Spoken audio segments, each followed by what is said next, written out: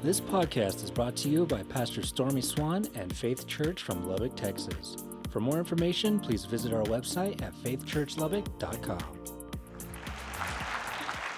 Good morning. Thank you. I'm glad to see you in the house of the Lord today. Blessings on all of you. You know, I know many of you put prayer requests down there, and so I'm going to give you a little God thought here that we can jump in here together. You know, when the Jews would move into the area of the feast that's coming on this time of year, this is Psalm 118, verse 25. If you'd like to write things down, but as they would move in for the feast, their prayer, better yet, their expectation was this.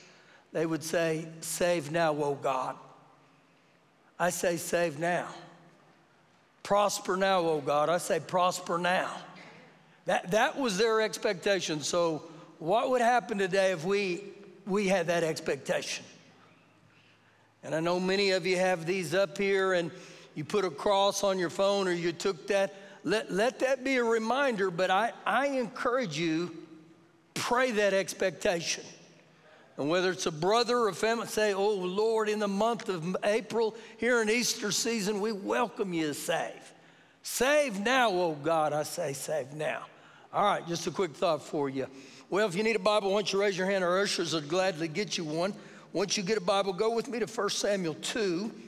1 Samuel 2, and I know many of you were not at the Men of Iron, but many times I have, especially wives, say, "Man, I wish you would preach some of the stuff you preached at that." And so I'm going to highlight some of this that I believe will speak to us again here today in this area. So as you're turning to 1 Samuel chapter 1, 1 Samuel chapter 2,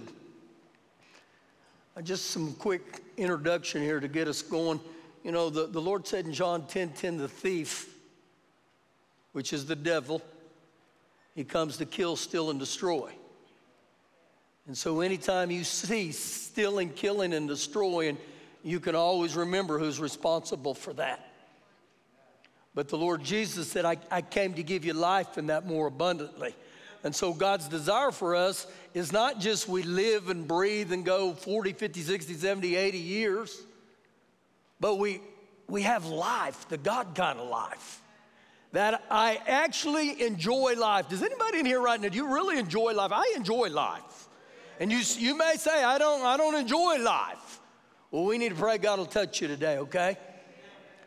And so highlighting one other verse before we jump in here to 1 Samuel 2.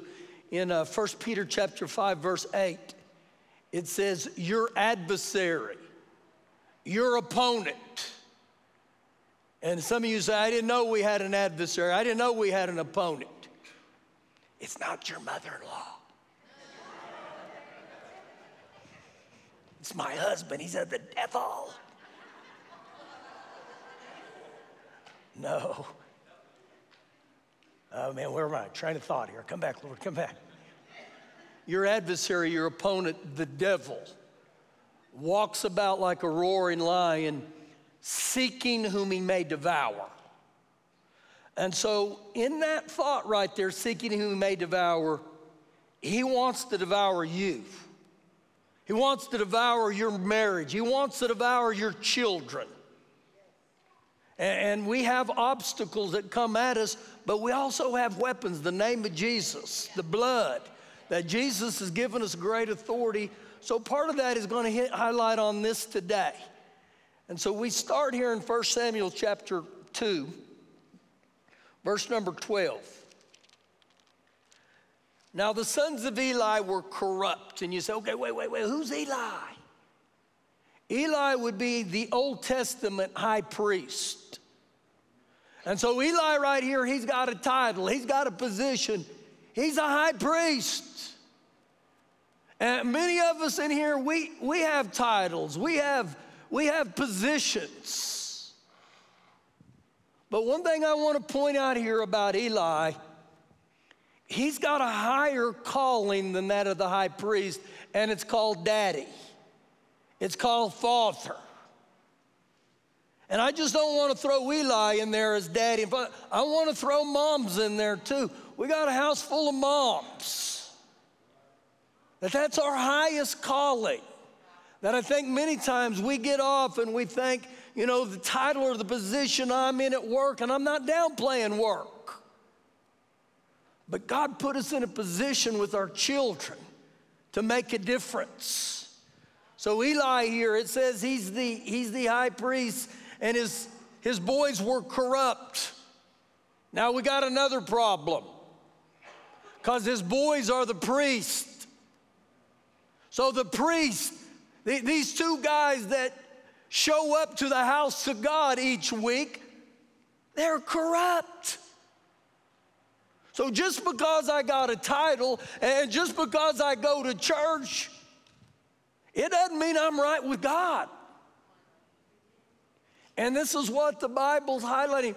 It's very easy for us to get caught up in our who instead of our do. I'm who God says it. It's not about my do. It's not what I do. It's who I am in Christ Jesus. Did I get that backwards? Maybe. Keep reading. They did not know the Lord. They did not know the Lord. Now, wait, time out. These are the priests. They didn't know the Lord. So if they didn't know the Lord, who'd they know? So when you see there it says they didn't know the Lord, it literally meant they wouldn't obey him or they wouldn't fear him, regardless of my title. And so when you go back and you look at this is all spilling over from previous generations, because if you look at the end of Judges, you would go Judges, Ruth, and then Samuel's. So the Judges were coming into the time period of Samuel. But the last verse of Judges 21:25, it says, they all did what was right in their own eyes. Now, just a quick thought for you. What would happen if you lived by whatever you thought was right in your own eyes? Now, if that was me, oh, Jesus, we'd be in bad shape. What do you mean by doing what's right in my own eyes? I take the Word of God out of the equation. You know what? I can live however I want. Well, you can. But you're not going to reap success out of sin. Not going to happen. You can live however you want, but something happens when we follow God's plan. Same chapter, verse 22. Now Eli was very old, and he heard everything his sons did to all of Israel. Now, the word Israel, that's God's chosen folk. And so they did evil to all Israel. And how they lay with the women who assembled at the door of the tabernacle of the meeting. So literally what this is, at the tabernacle of the meeting, these ladies would come there to serve, to assist the priest in the washing of hands, which was a custom of theirs. So they're going to the church to serve, and Eli's two sons, they think we got a little fringe benefit here. We're going to lay with the women. Now, I said this on Thursday night. That doesn't mean they were taking a nap together, okay? Now, I know this biblically because at the end of 1 Samuel 4, Phinehas had a wife.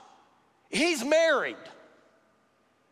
So if you're married and doing what he's doing, the Bible calls that adultery. That's not good. That's the priest. So if the priest is that messed up, what's he promoting to the church? Verse 23. So Eli said to them, why do you do such things? For I hear of your evil dealings from all the people. I hear of everything you're doing. No, my sons, for it is not a good report that I hear, that you make the Lord's people transgress. Now listen, you make the Lord's people transgress. Not only have you jacked up your own life, you're jacking up other people's lives. You make them transgress. You make them trespass. And this is powerful right here. Verse 25. If one man sins against another, God will judge him. But if a man sins against the Lord, who will intercede or pray for him? Nevertheless, they did not heed the voice of their father. They wouldn't listen. You know, the Bible clarifies that. It says in the Proverbs, he who loves correction is wise, but he who doesn't like correction is stupid. Now, don't elbow your neighbor, okay? He's talking to you. Stupid. No, the Bible's very clear that who the Lord loves, he corrects. I'm going to give you a word that may help you. Would you welcome God's coaching? See, that makes it a little easier when we think, God's not correct, he's coaching me. And so you know what the job of a coach is? A coach sees potential. He sees the things within you, so he coaches you to get better, to bring out the potential. And that's what God desires to do with us. And so watch the last part here of verse 25. Nevertheless, they did not heed the voice of the Father because the Lord desired to kill them. Did I read that correctly? Yeah, you read it correctly. So what happens with mankind is there's a certain limit of sin, and I don't know what that is. But when sin passes this certain threshold, God is very consistent to his judgment. And if you go back and look in the days of Noah, they warned and they warned and they warned, and what ultimately happened? Judgment. The whole earth was flooded. 8 of them made it, that was it. Noah and his boys, Shem, Ham, and Japheth, Curly, Moe, and Larry, if that helps you.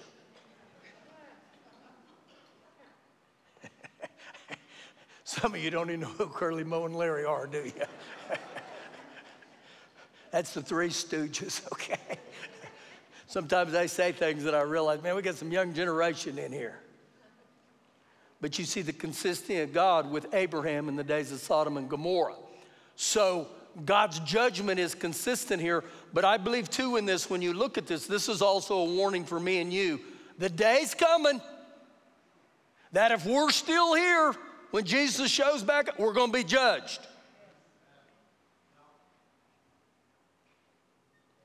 Quite a thought, huh? So they don't heed things. Things doesn't get any better. 1 Samuel 3, verse 1. Now the boy Samuel ministered to the Lord before Eli. Let me throw something in here with Samuel. Samuel would be the future prophet. Samuel was in total contrast to Eli's sons and Samuel. They wouldn't listen. Samuel listened. It said that he drew near to God. Actually, it says the word for word, in stature, in favor, both with the Lord and with men. That's how Samuel grew, with favor and stature with men and God, right there. The reason I highlight that, if you go back and look, it's Luke 2:52, that the Lord Jesus, he grew in wisdom and stature and favor with God and men. The reason I point this out is because when it took place with Jesus, he was 12 years old. Something happens when we as parents lead and guide and coach our children into the things of God at a young age. Now, if that didn't happen at a young age, it doesn't disqualify you, but I'm gonna ask you to do something right now. If you're here this morning and your life was impacted by the things of God through your parents at a young age, raise your hand, I wanna see you. And there's a bunch of you. you ought to tell your parents, thank you. That is such a blessing for that to happen. And so you see the significance in God's eyes. Remember the Lord said, don't forsake the children for coming. Get your children to church. And children's church here isn't about babysitting, okay? They're going to put the word of God within them. So it goes on to say, now the boy Samuel ministered to the Lord before Eli, but the word of the Lord was rare in those days. The word of the Lord was scarce those days.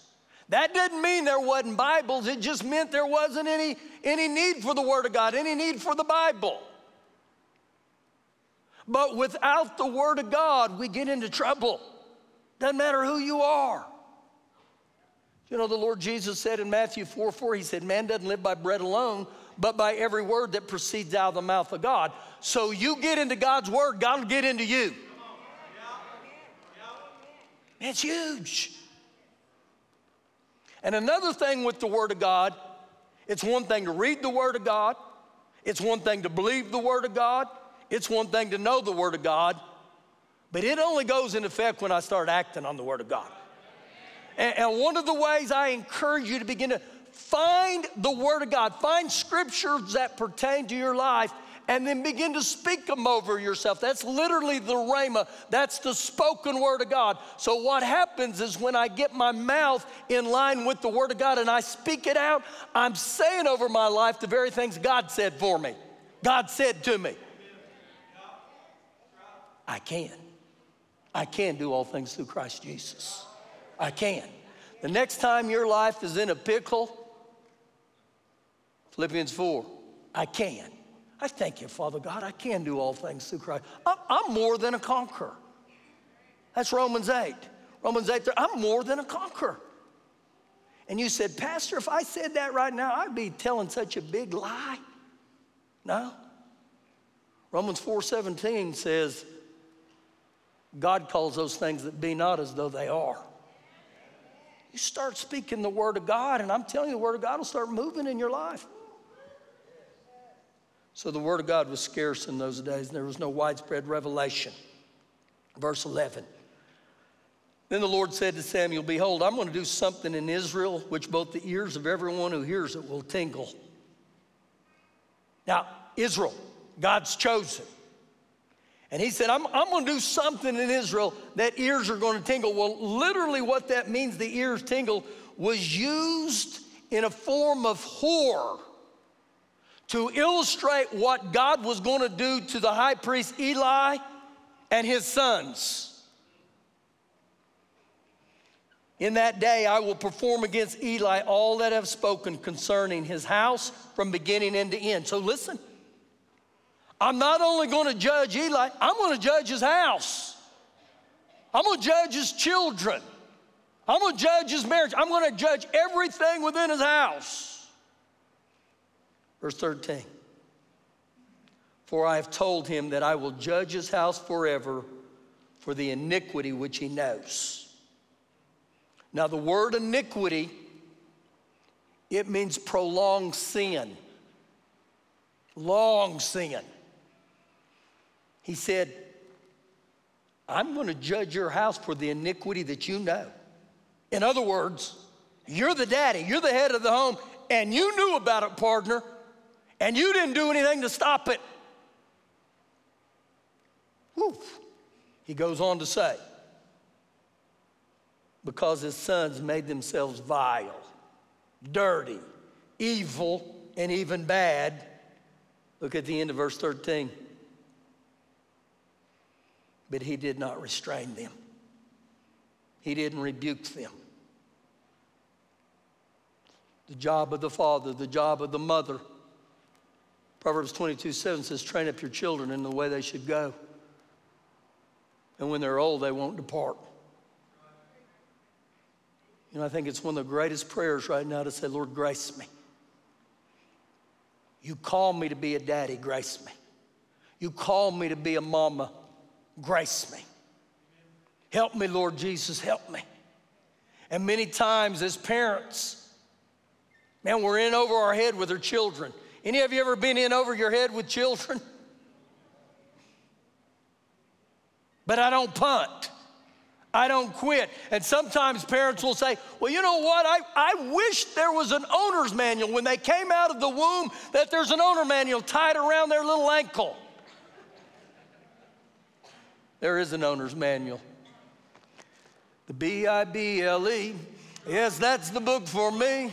I stand alone on the word of God. Come on, sing that with me. No, I'm just kidding.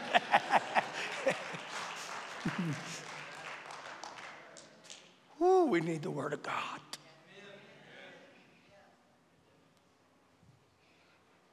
So he goes on to say, and you didn't restrain him. You didn't restrain him, Eli. And so things didn't get any better. So let me paraphrase real quick what begins to take place. Israel goes to battle against the Philistines, Goliath's cousins, and they get wiped out. They lose. And when I read that Israel loses, can you imagine Father God gazing down on this place called the earth and knowing his chosen are being defeated? Had to break his heart. Had to wound his heart. So they get defeated. 1 Samuel 4, verse 3. 1 Samuel 4, verse 3. And when the people had come into the camp, the elders of Israel said, why has the Lord defeated us today before the Philistines? Why has God defeated us today before the Philistines?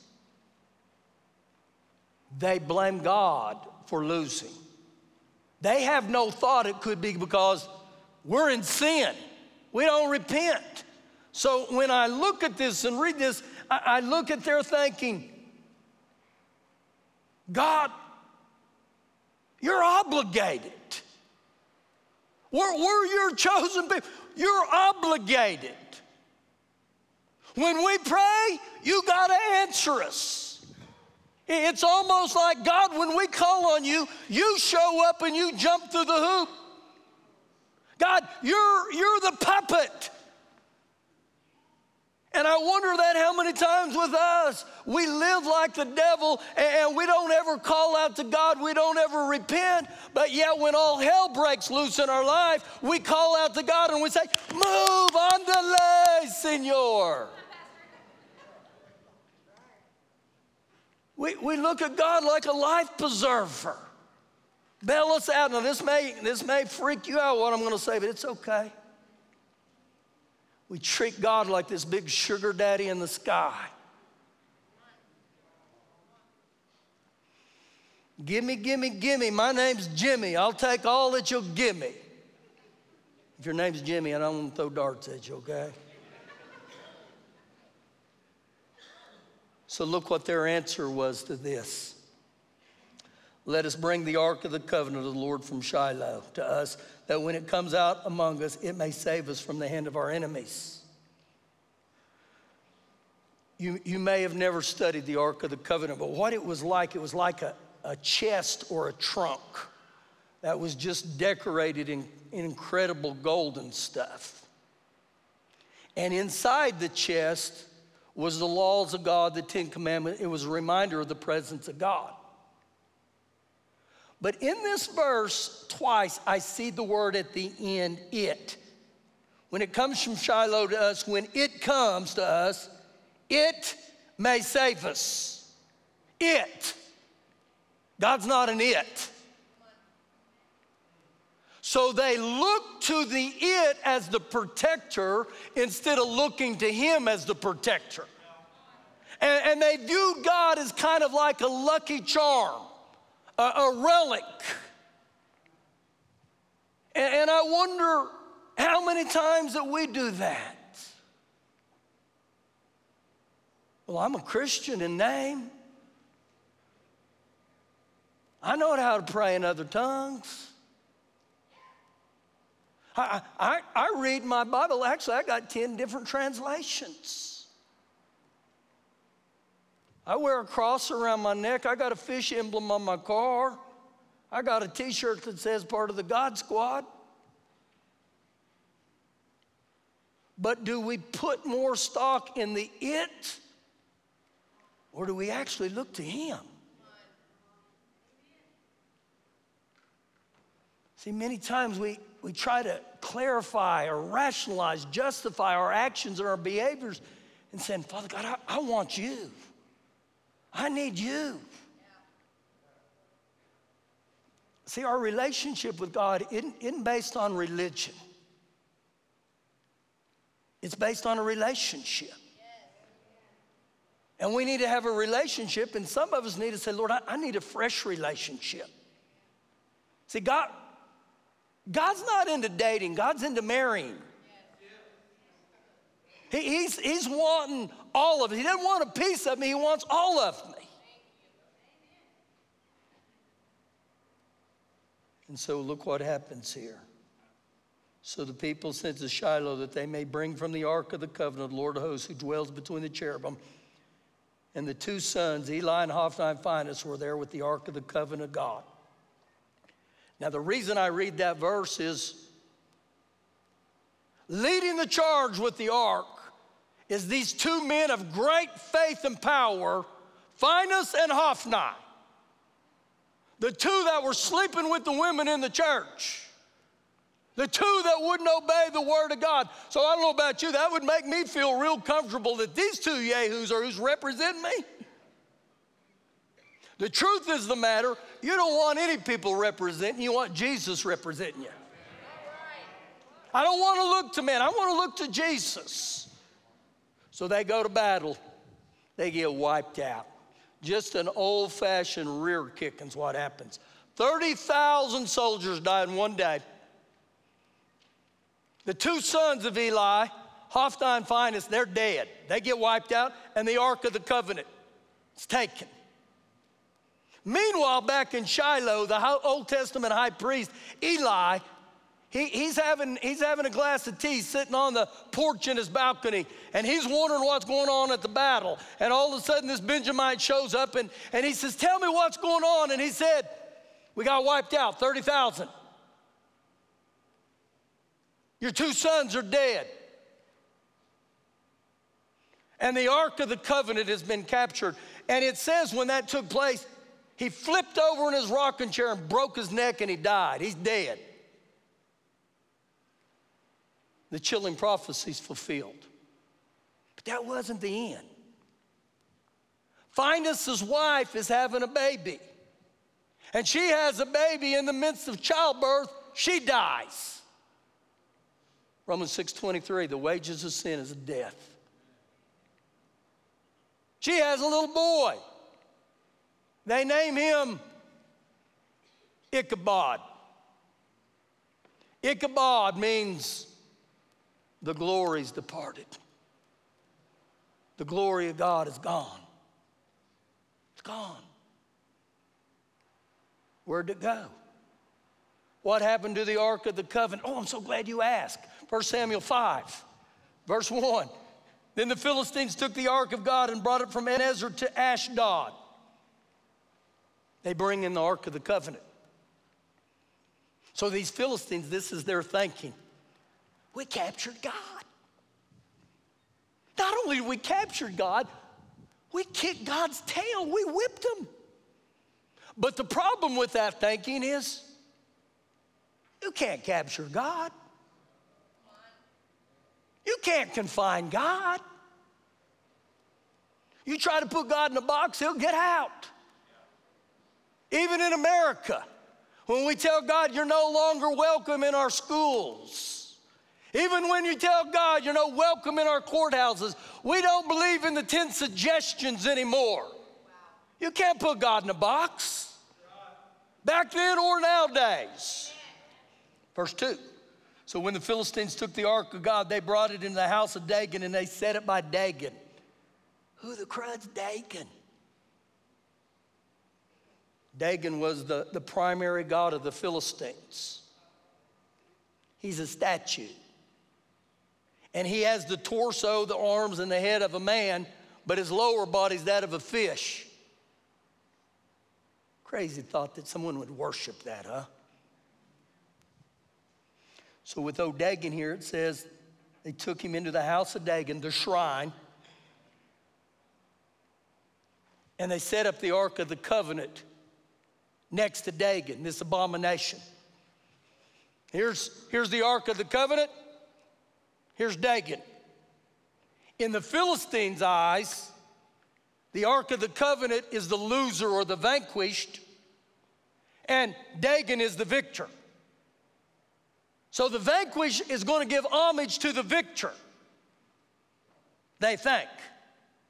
But what they don't realize is the prophetic doesn't ever bow to the pathetic.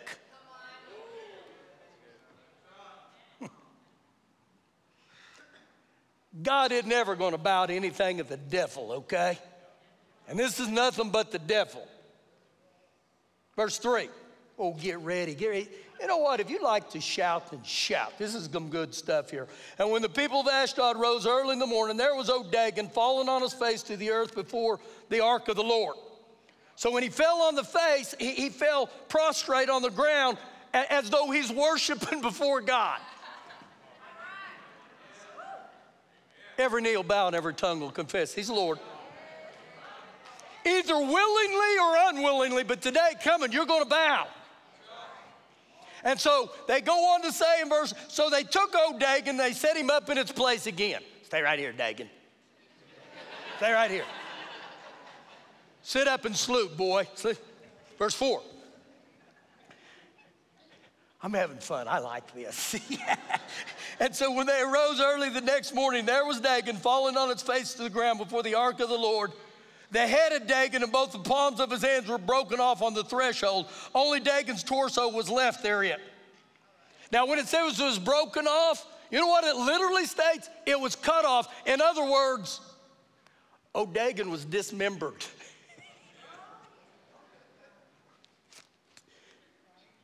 You messed with the wrong God. And whether you like this or not, Dagon, our God has the final word. Our God gets the last laugh. Verse 5. Therefore, neither the priests of Dagon nor any who came into Dagon's house tread on the threshold of Dagon and Ashdod to this day. To this day. They said, we're not going in there. We're not getting near that.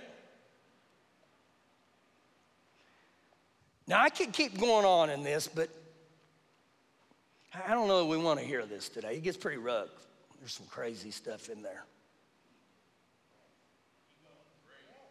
Yeah, it's crazy. Let me paraphrase for you real quick. So God sends a plague upon the people of the Philistines, all the Dagon worshipers. There's a plague that goes on them. Said they had tumors. Those tumors were actually hemorrhoids. So they're in crazy pain. They need to relieve themselves from the pain.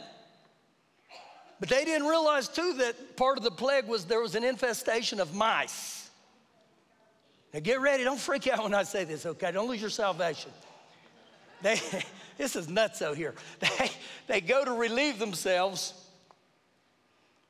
and these mice would run up in their bodies and pull their bowels out.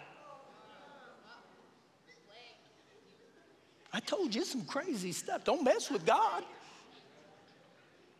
Hemorrhoids, mice. Verse 7, I'll move real quick. And when the man, that's crazy stuff, man. When the men of Ashdod saw it was, they said, the ark of God of Israel must not remain with us, for his hand is harsh toward us, and Dagon our God. So you know what they're saying? Man, get God out of here. Get him out of here. But the truth of the matter is, Dagon's got to bow. He bows to the name of Jesus, to the blood of Jesus.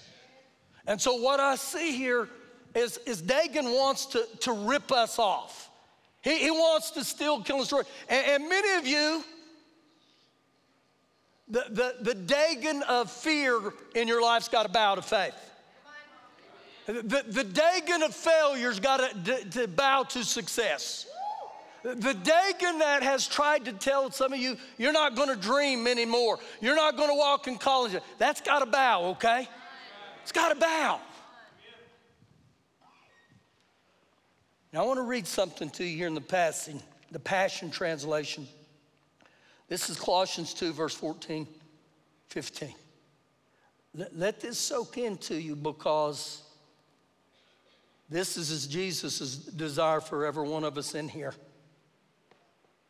He canceled out every legal violation we had on record and the old arrest warrant that stood to indict us. And it's a double shout for this boy. Thank you. He erased it all, our sins, our stained soul. He deleted it all, and they cannot be retrieved.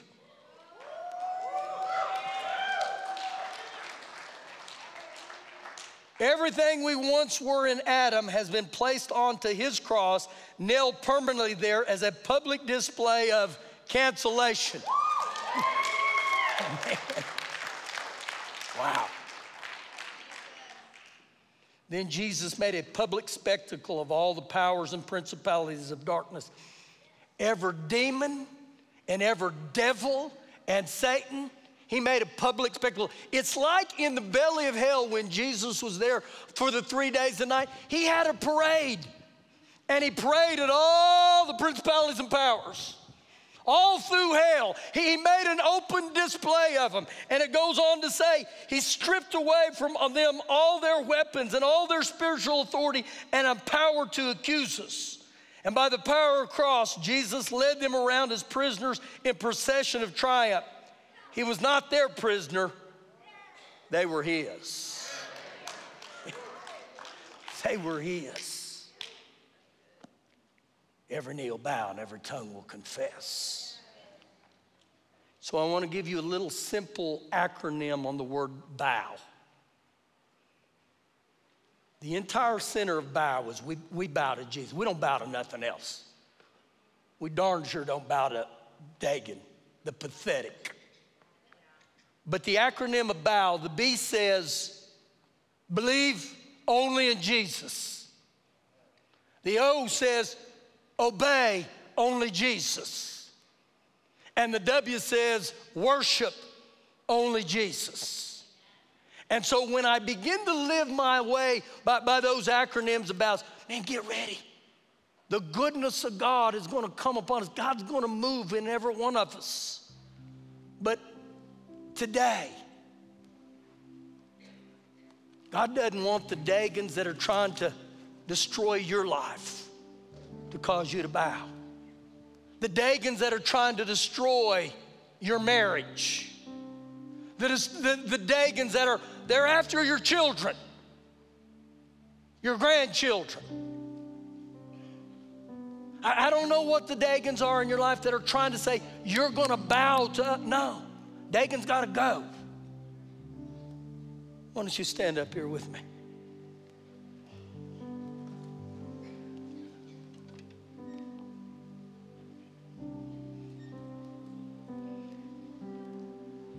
I believe many times in our life when we get stumped in life, where life comes at us real hard, if we would call upon the Lord and say, Lord, I need your grace, I need your mercy, I need your help. As a dad, as a mom. I need your help as a husband, as a wife. I need your help. Maybe you're single right now. I need your help. Lord, I need your help.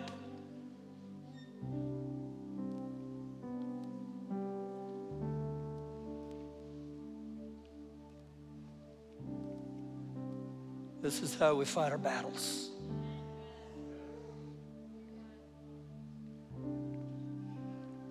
Friday night, the man who blessed us with his speaking, he used a word that really imprinted on my heart. He said, maybe we need to change our posture.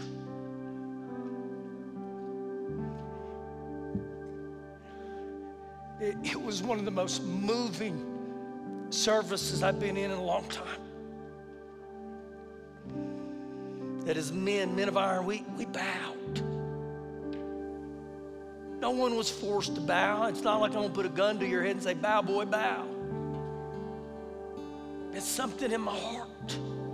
And the reason I say that, every day we bow to something. And I want to bow to the King of Kings. I want to bow to him and let him know he's first place in my life. That he doesn't want pieces of me. He wants all of me. And so as our team gets ready to sing and play here, what would happen today if we said, Lord, we're going to change our posture today. I don't know if you've ever bowed before the Lord Jesus. It's one of the greatest robes of humility you can put on, where you say, man, I got to bow. I got to bow before the Lord. And it's not only a form of worship, but submission that says, I got to have you, Father God. I got to have you. Go ahead, guys. Go ahead.